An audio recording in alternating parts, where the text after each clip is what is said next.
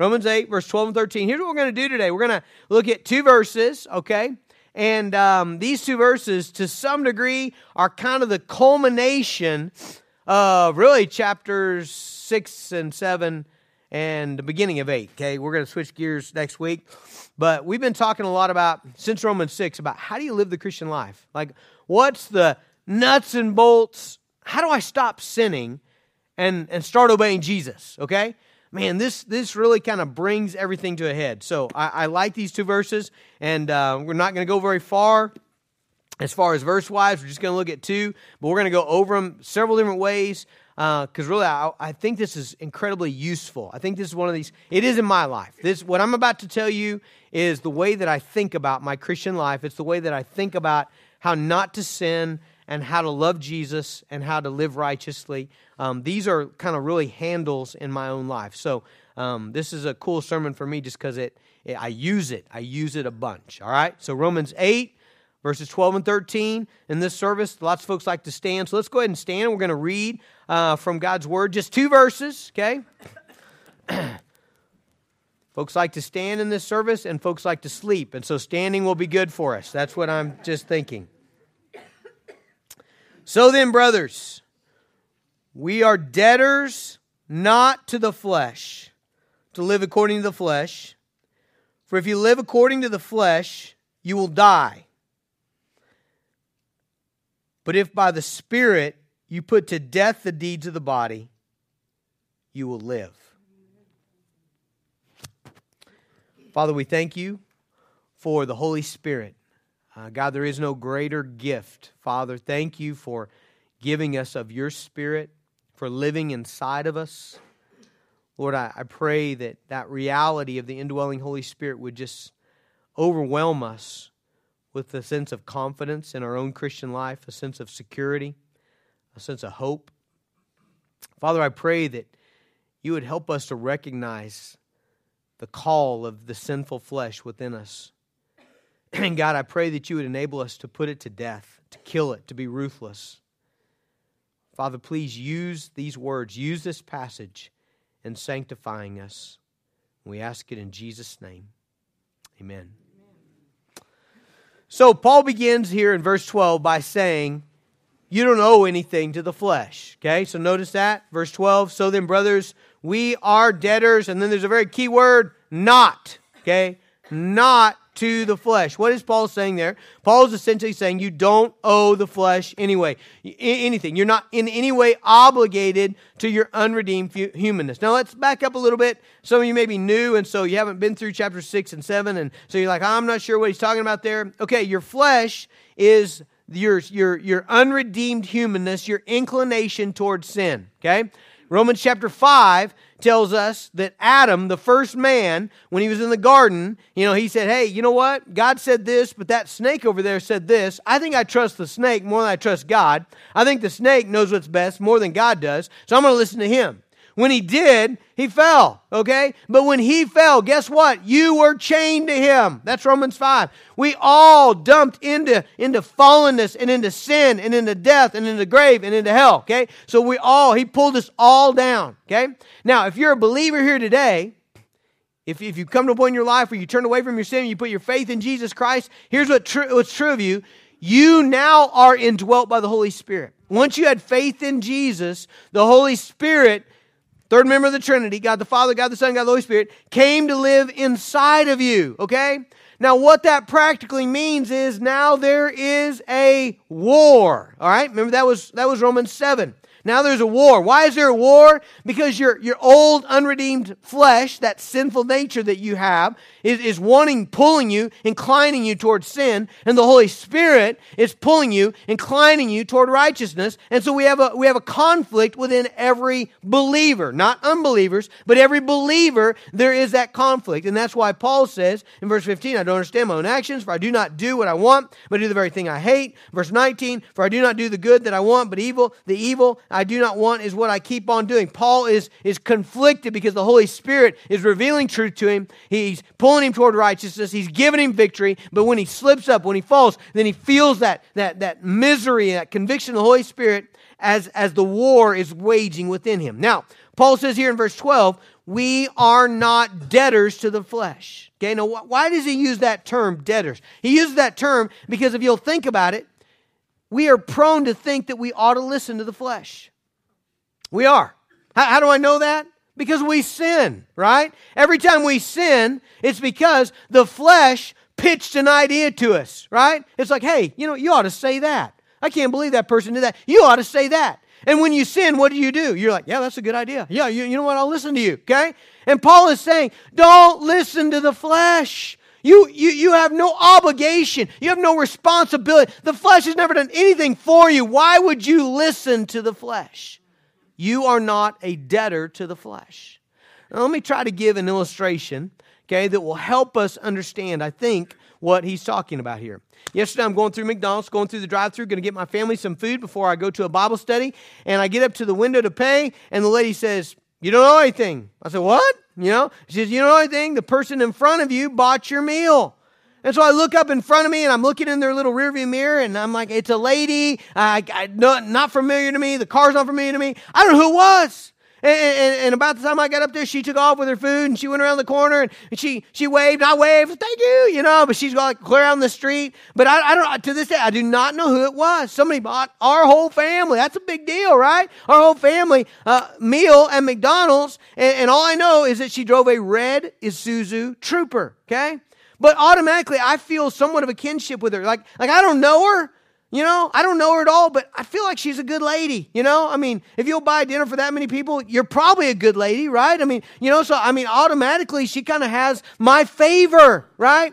To some degree, you might say I'm in debt to her. Not in the sense that I feel like I got to pay her back. However, I did feel that way, I looked for her vehicle on the way home thinking, I need to do something nice for her, right? But I didn't see it. So I don't know. It red Isuzu Trooper. That's all I know. Okay, now keep that in your mind. Now, let's just say today, as I gather my family after this service and we're going to go somewhere, let's say we're driving down the street here and we get up to the stop, we get up to the four-way stop, maybe over on 15th, and we're there at the four-way stop, and we stop and we start to go, and here comes a green Ford F-150 pickup. And by the way, the only reason I use a green Ford F-150 pickup is I don't know anybody who has that pickup, okay? So if you have one, don't the whole sermon think, he's talking to me, I'm not talking to you. I've tried to pick something I don't know, okay? So anyway, green F-150 Ford pickup comes barreling through the intersection, runs a stop sign. We have to slam on the brakes, barely have a collision. There he goes, okay? Now, I'm liable to be a little grumpy, right? I'm liable to say, man, be careful. What are you doing? That's a stop sign. Can't you see, right? I mean, we're liable to say something like that, okay? Now, let's change the illustration. Same thing. Going with my family, hit that four-way stop. We stop all the way. We're about to go. Here comes a red Isuzu Trooper barreling through there, right? About missing. What do I do then? Hey, right? Right? I'm like, it's okay. That's a hard stop, They shouldn't put that tree there. The city needs to do something. That's a bad intersection, right? Like, I give her a pass. Why did I give her a pass? Because I feel like obligated. I feel in debt a little bit. I assume that, she's a nice lady. Hey, we ought to give her a pass. Okay, and so what Paul is saying is, don't give the flesh a pass. Why in the world would you listen to your unredeemed flesh? Why would you answer the phone when it calls? Why would you be inclined to obey your flesh? Don't give it a pass. Now, the illustration needs to be tweaked. An illustration is never a perfect example of a scriptural truth. We're just kind of trying to help ourselves understand it. So as you think about this, you think, you know what? We need to make this more accurate. If we're talking about we have no debt to listen to our flesh, we need to make this illustration different, okay? So here's how we're going to make it different, okay? Same scenario, except this time, guess what? Over the last month, that green Ford F-150 pickup has run that stop sign 20 times and almost killed me. 20 times in the last month.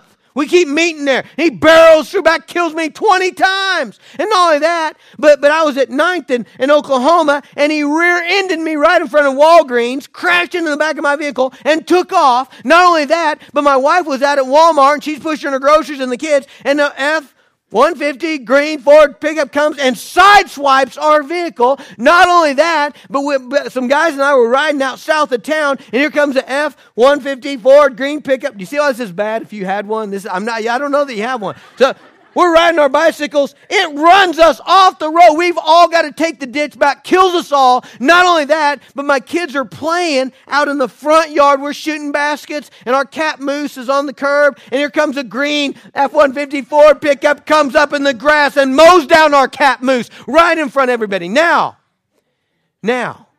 with all that history, here we go again. I'm leaving church. We get to the four-way stop. We stop. Here comes a Ford F-150 green pickup, runs a stop sign, about to hit. Do we give it any pass at all? What do? Man, that's sorry. He runs that every time. He's a killer. What in the world? He shouldn't have a license. Call the police, right? Right? That's what we would do. Some of you'd get out your handgun, and let me just stop right now and tell you, you do not have permission to have vigilante justice, okay? But that's what some of you would do. I know you. I wouldn't want to be that guy. You'd have done shot him. Now, doesn't that make this a little better? Doesn't that make why does that make the illustration a little better? You know why that makes the illustration better? I want you to think of one time in your entire life that the flesh has ever done anything good for you. One time. That's all I'm asking. Okay? Now, I'm asking believers here, okay? I'm not asking unbelievers, because there's probably unbelievers who would say, you bet, man. One guy crossed me, and I showed him who was boss. I beat him to a pulp, and I stood over him and exalted myself and showed him that he's never going to mess with me, and then I kicked him and walked. Yeah, I can see a lost guy doing that, and not feeling bad about it at all. But I'm asking believers. I'm asking born-again believers here today, has the flesh ever tempted you, and you said yes, and you were ever blessed by that? It's never blessed you. It's never led you in the right direction. Ever, ever, ever. Can you ever think of a time, Christian, when you felt disrespected maybe by your spouse? And so all of a sudden, all these things are going through your mind, all the things they've done wrong and all the things you do for them. And you're like, all right. Flesh is like, hey, can I control your mouth? You're like, yes, you can. I'm going to let you speak, And so you speak and you listen. You did this and you did this and you did this and you did this and you did this and you did this. Here's all the ways you failed me. And here's all the ways that I've done good. And that went real well, didn't it? Right? That promoted harmony in your family, and your spouse was just like, honey, I love you so much. Come here. No, that's not what happened. Ever, ever, ever. The flesh has never done anything good for you. And so when it speaks, why do you listen? Why? That's a great question, isn't it? Why do we fall into it time and time again when all it brings us as a believer is misery and pain? Why? Why would we exalt ourselves when it tempts us to? Why when it calls and tells us to break God's command? Why would we listen to it? So you see what Paul is saying here in verse 12? So then, brothers, we are debtors not to the flesh. You don't owe the flesh anything. Do you owe the Spirit? Why, yes. Now, if you're a believer here, let me ask you this. What's the Spirit ever done for you? Well, how about this? You were dead in your trespasses and sin, and He made you alive. He turned the light on inside of you. He tethered you. He joined you to Jesus Christ. The Jesus who took your sins bulging with hell and deserving judgment and damnation. The Jesus who took those sins upon Himself so that you would never ever know the awful wrath of God. The Spirit of God connected you to that Jesus. The Spirit of God drew you to Christ. He opened your eyes to see, convicts you of sin. He leads you to righteousness through the work of the Spirit. You do any good thing you do, it's because of the work of the Spirit. Whenever you bear the fruit of the Spirit, if there's any love in your life, joy, peace, patience, kindness, goodness, faithfulness, gentleness, self-control, any genuinely fruit of the Spirit, it's because the Spirit did that. He has been relentlessly consistent in doing good things in your life. And so why would you feel an obligation when He calls to say yes? And He's going to call. Have you noticed that the flesh will be relentless in its urgency? You ever notice that? Like when it pitches sin to you, when it offers sin, it doesn't just say, hey, you know what? Here's an option. No. It's urgent, isn't it? You need, you deserve. By the way, anytime I hear you deserve in my mind, I automatically think it's the flesh. I mean, I just jump right to there. Because I don't think the Holy Spirit says that. You deserve. You deserve to get back. You deserve. You oughta. And He's going to be relentless. So when He calls, should you let Him even speak?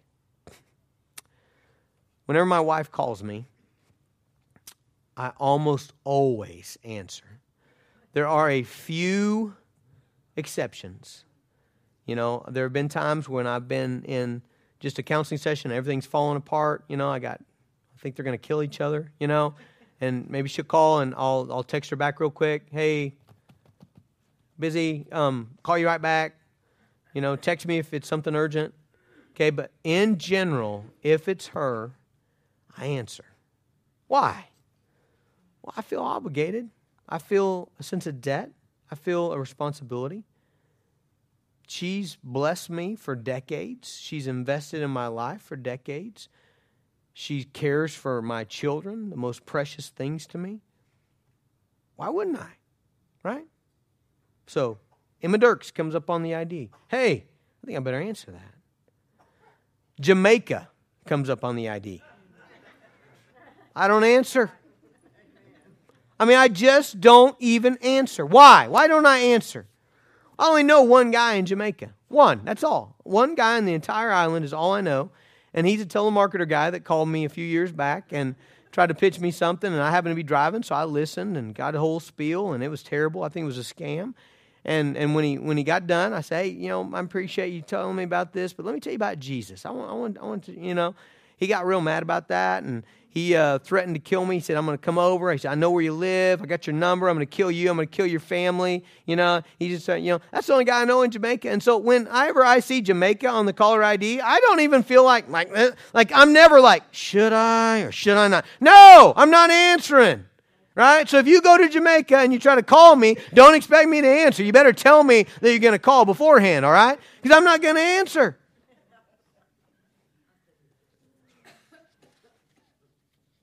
But the flesh is going to call you. It's already called today, hasn't it? It's going to be relentless, offering you sinful pleasures. Man, it is so adamant that it offer you ways to boost your ego, to exalt yourself. It's going to offer you way after way, thing after thing, that's supposed to make you look awesome compared to others, exalt you above others. It's going to offer you selfish gratification and lazy comforts. It's going to offer you self-pity. It's going to offer you ways. It's going to say, hey, let me have control of the body because I want to posture. You know, you worked real hard and nobody realizes it, and you did the dishes and nobody said thank you. So, hey, give me the body and I'm going to slump, you know. So I want to control the body so that I can make sure everybody knows that I'm a martyr. And you're lucky to have. I mean, it's going to be relentless to demand things of you. Revenge, self-appointed justice, sexual gratification. It's going to call and call and call for sexual gratification outside of marriage. Power, money, status, idols. It will demand those things with an urgency and with a justification that is incredibly convincing, which is why you must not answer. And we must be honest. It's not like we haven't seen it coming. We ought to, if we've been Christian very long, we ought to be able to see that coming. And we ought to know this. Okay, look at verse 13 again. If you live according to the flesh, you will die. And what does Paul mean there? He means you'll die. All right, so let's play this out. If in your life, the flesh calls, self-exaltation, idols, sexual gratification outside of marriage, revenge, take what's not yours, and you answer, and you answer, and you answer, and you answer, and you answer, and you answer, you're headed to death. Where's that going to lead? It's going to lead to death. You're spiritually dead, and you'll die physically one of these days. And when you do, you'll die eternally, forever separated from God. And Paul is saying, if you have a lifestyle of answering the flesh, and the flesh controls you, you know what that means? It means you don't have the Spirit. You don't have the Holy Spirit. Remember 1 John 3?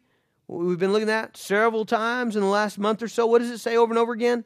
A believer cannot live a lifestyle of sin. Okay? You can't.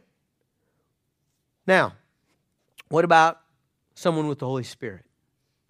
Can he go that direction? Yes. Remember the conflict, Romans 7. Remember, we have the Holy Spirit, we also have the flesh. And so what happens when the flesh calls to a believer? Well, hopefully he obeys the Spirit, but sometimes he doesn't. And so where does that lead him? Well, it leads him down toward death. Okay, now hold on. Are we saying that a born-again believer can lose his salvation? So if you're truly a believer, if the Holy Spirit's in you, can you go down this path and you're going to end in death? No. You know why no? Because God won't let you, okay? The Holy Spirit will jerk you around. He will bring misery. He will bring conviction. He will bring the Word of God. He'll bring a friend. He'll bring a small group. He'll bring a song. He'll bring something to turn you around, to bring conviction in your life, to discipline you. Or 1 Corinthians 11 says, He'll take you out of the world. But He will not let you live continually according to the flesh. But when you turn that way and you start down that path, what He says is true. He says, if you live according to the flesh, you'll die. You're headed toward death. And you're going to experience, let's use a biblical word, corruption. Okay, where do I get that? Go to Galatians. This is an important passage for us to understand this. Okay, go to Galatians chapter 6. If you remember, chapter 5 is teaching the same thing that Romans 7 and 8 is teaching. Okay, so chapter 5, verse 16, walk by the Spirit, you'll not gratify the desires of the flesh, spirit, flesh. The desires of the flesh are against the Spirit, desires of the Spirit against the flesh. These oppose to each other to keep you from doing what you want. You need to be led by the Spirit, and then it has the fruit of the Spirit, fruit of the flesh. All that's right there in 5. In chapter 6, it says this, for the one who sows to his own flesh, what is that? The flesh calls, says, hey, you need to do this. You should do this. You deserve this. You answer, you are sowing to the flesh. And where does that lead? Are you seeing it there? For the one who sows his own flesh will from the flesh reap corruption. Now, we've talked about that word corruption a lot for a long time. I've talked to people about corruption on almost every mission trip I've ever gone. So I've talked about this in India, Thailand, everywhere. It's a vivid word. It's a word that means going from better to worse. It's decaying. Okay? So what I'm saying is, when you live in this direction, when you listen to the flesh, your spiritual life's going better to worse. Your emotional life's going better to worse. Your physical life's going better to worse. Because you're living according to the flesh. You're corrupting. The illustration we always use is you make an awesome meatloaf. I mean, it is delicious. Don't use this in India, though, because they're meatloaf. What? Anyway, in America it makes sense. Okay? Great meatloaf. And it's delicious. You only eat half of it. You wrap the other half up, put it in the fridge. I'm going to eat that tomorrow at lunch. The next day at lunch, you go somewhere else. You don't go home. You don't eat your meatloaf. You forget about it. 1 month goes by. 2 months goes. 3. How long before you clean the fridge, folks, huh? What is that thing in the back there, Mom? You pull it out. It's not meatloaf anymore, is it, right? Something has happened, and it's not something good. It didn't get better. It got worse. And that's what's going to happen when you live in the flesh. And so that's what Paul is saying here in Romans 8. If you live according to the flesh, you will die, okay? If your entire life is in the flesh, you're going to die forever. You're going to die in the eternal torment of God Almighty. If you're a believer and you're in the Holy Spirit, He's going to turn you around. He's going to jerk you back. He won't let you stay there. But realize this, while you're there, you're experiencing corruption. While you're there, you're going from better to worse. While you're there, you're experiencing the consequences of sin. Now, the other side of that, verse 13, okay, Romans 8. If you live according to the flesh, you will die. But if by the Spirit you put to death the deeds of the body, you will live. Okay, so what we're about to discuss is life. Okay? This is one of these helpful little handles for me. Okay? Life. All right? Death and life. You know what happens a lot of times when I'm tempted? Okay, I'm tempted by something, by the flesh, and I'll just say it out loud. Man, that's death. That will not bring me life. That will not bring me joy. That will not bring me happiness. It will not do me good. That is death. That direction is death. For me to say yes to the flesh and give the flesh control is death. But for me to say yes to the Spirit, and sometimes the Spirit asks for hard things. You know, Jason, I want you to go make amends. It's hard. I want you to humble yourself, but it leads to life. I want you to lay down your desires. I want you to put that person's good in front. It's life. It's life. That's what you got to tell yourself. It's not death. It's life. It'll end in life, right? Where does that direction end?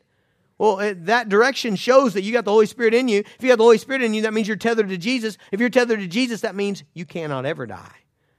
We sang that great song, Before the Throne of God, this morning in the first service. And man, I love that line. One with himself, I cannot die. I told him, I said, put that on my tombstone. You know, I've told the kids so many, put that on my tombstone. It's going to be all full. So I don't know if they'll remember. So if you go by my tombstone and you read on there and it does not say, one with himself, I cannot die, get your Sharpie out, get a piece of paper, tape, put it on there. One with himself, I cannot die. That's the Spirit. Okay, so by the Spirit, back in verse 13, by the Spirit you put to death the deeds of the body, you will live. All right, church, what do we need to do here? This is practical stuff. What do you got to do?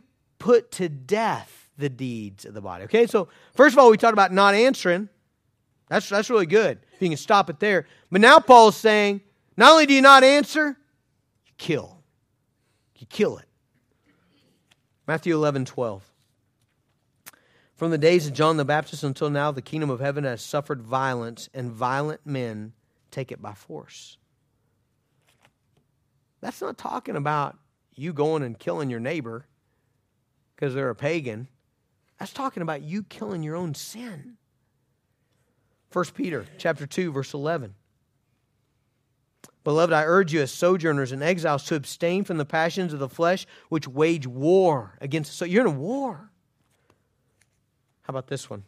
Matthew chapter 5, verse 29. If your right eye causes you to sin, tear it out, throw it away.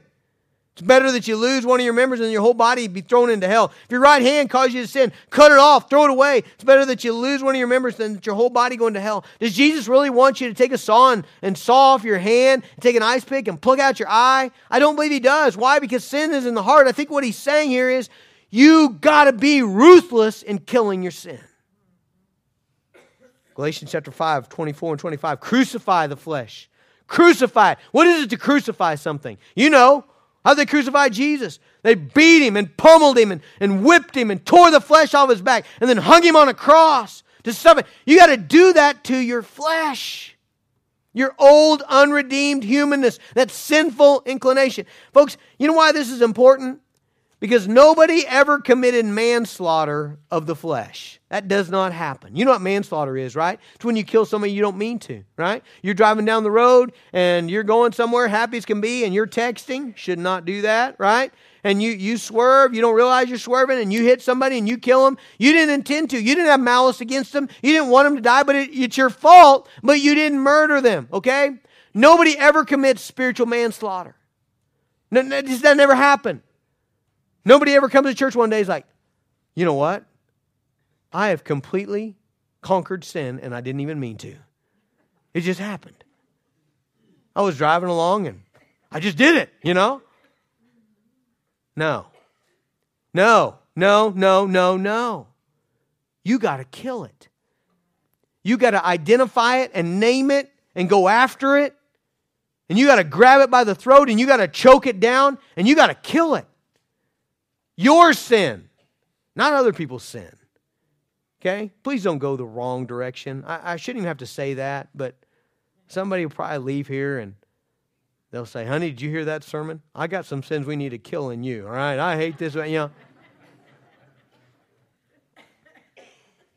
You're supposed to love other people, and you're supposed to be patient with them, and you're supposed to cover their sin, and you're supposed to lead them to Christ, okay? But your own sin, you got to be ruthless. And to be ruthless means you got to hate it. Psalm 97:10 says this.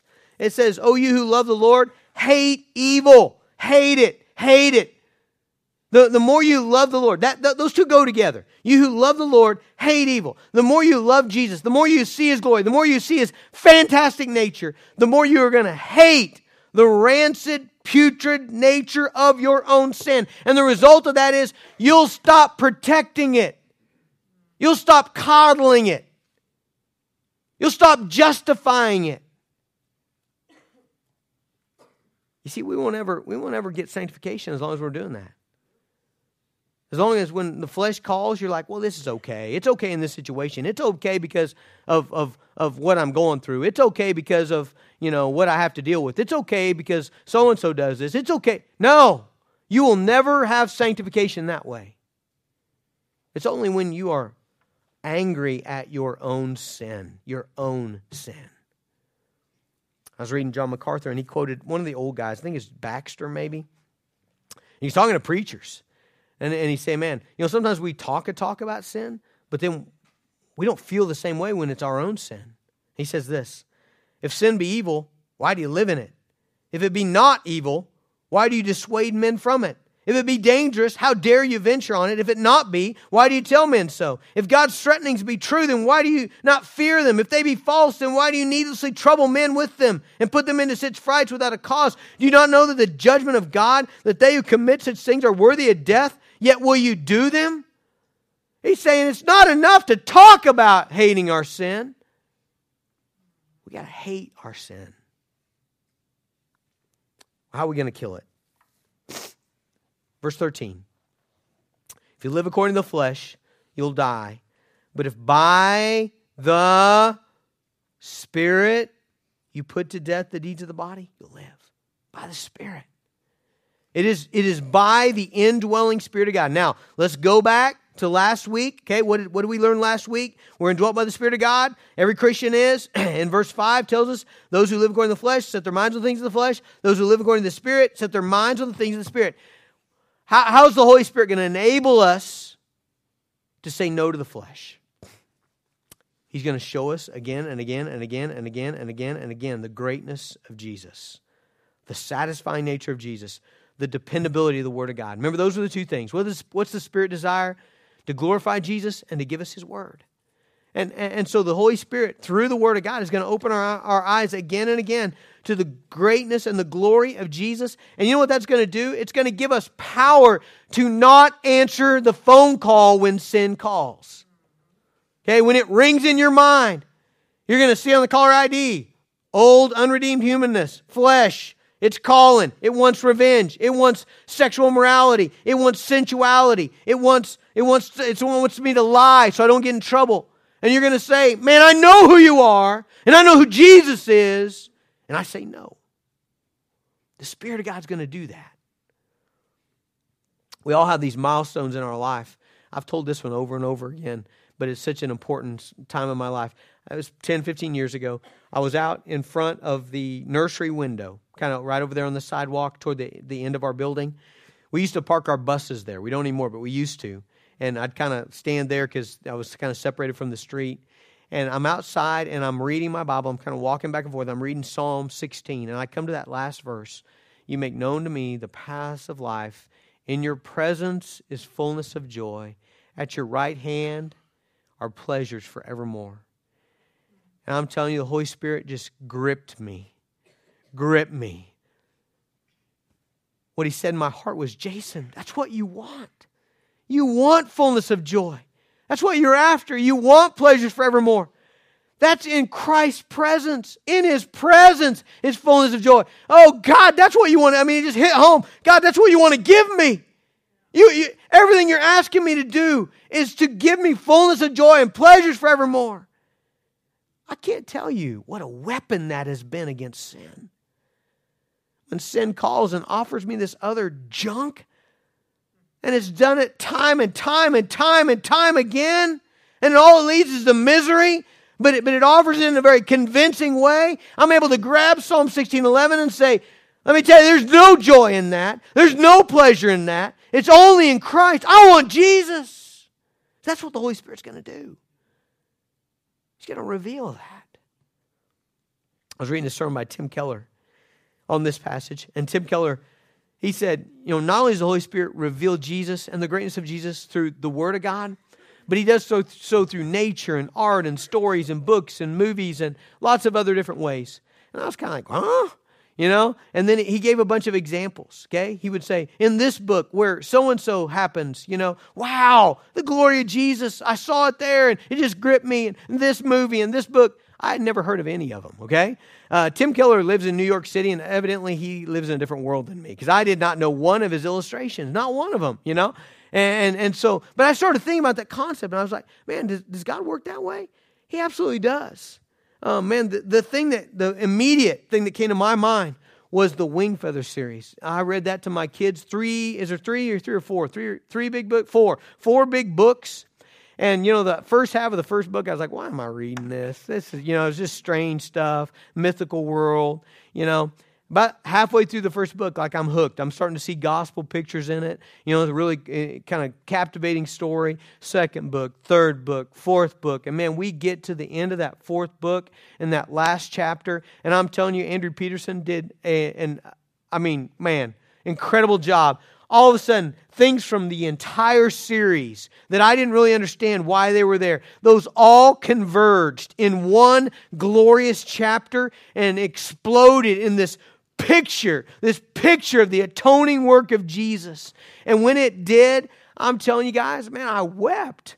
And the girls were like, Dad, are you okay? And I'm like, yeah, I can't keep reading. Do you guys see this? Do you see it? Do you see it? Do you see it's Jesus? And I can't tell you how many times we've gone back to that and said, do you see who Jesus is? You see what He does? That's what He does. So I do think that's true. I can think of other movies and music and times where something just grips you. The Holy Spirit grips you to magnify Jesus. And in the magnifying of Jesus, you don't want sin. That's how it's defeated. You don't want it. Will it ever be defeated? Will sin ever be defeated in your life by your massive self-control? You're like, wow, that's really fun, and I'd really like to do it, but I'm not going to. I'm going to cheat. It'll never, ever. You'll not win that way. You'll get weak and you'll do it over and over again. You'll fall into it. The only way you're going to win is by the Holy Spirit giving you such a picture of Jesus that you're captivated.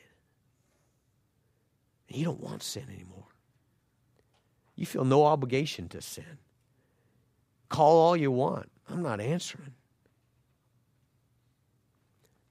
So, here's my last attempt. We're circling. This sermon is you know how you get stuck sometimes, you can't land, and the guy just flies around the airport? That's what we're doing. Okay? So, one last attempt. So, the flesh is going to call. What's it going to call for? It wants control of your members. How do I know that? By members, I don't mean like members. I mean your body. Your body. Remember Romans 6? Remember this verse in verse 13? Romans 6:13? Do not present your members, hands, tongue, mind, stomach, body, feet, okay? Don't present your body to sin as instruments for unrighteousness, but present yourselves to God as those who've been brought from death to life, and your members to God as instruments for righteousness. So how does this work? You have a conflict. Somebody hurts you. You feel disrespected. You feel dishonored. You feel embarrassed. You feel slighted. You feel insulted. Whatever, right? Happens all the time. Conflict, okay? What is flesh? Does flesh ever not see that? Does your unredeemed humanness ever not see? He wasn't paying attention. He's watching ESPN. Didn't know. Man, all of a sudden phone starts ringing in your head, doesn't it? It's flesh. What's he say? You do not deserve that.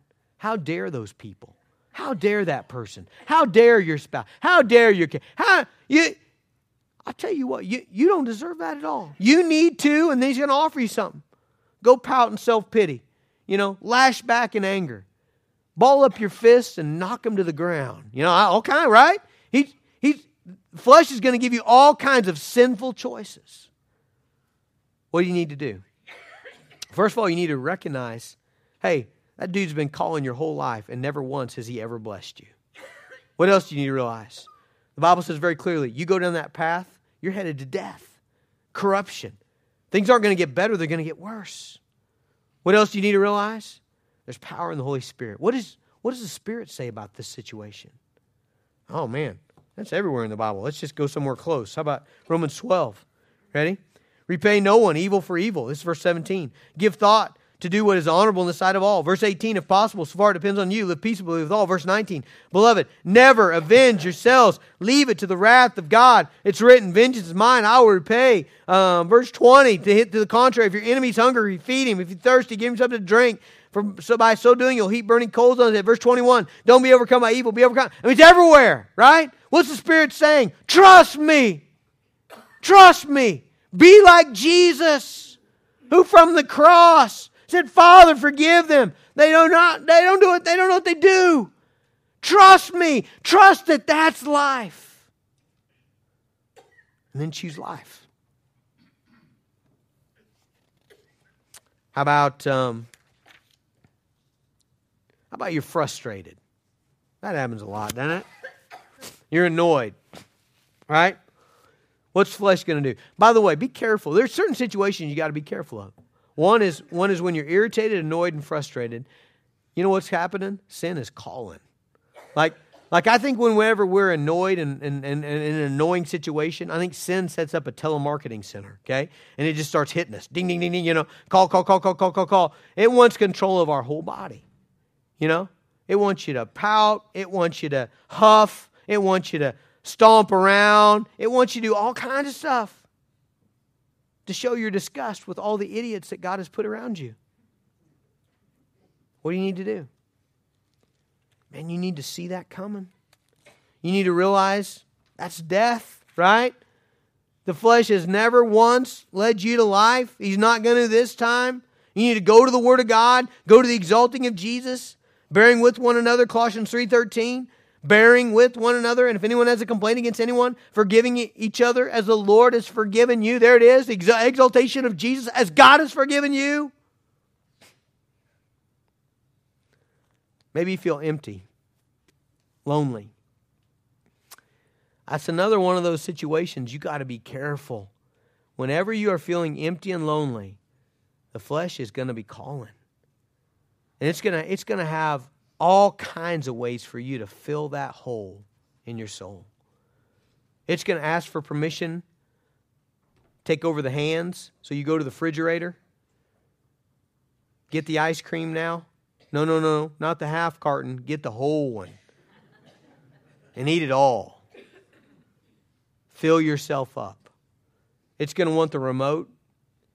It's going to say, hey, flip through here. There's something sensual that will make you feel a little bit alive.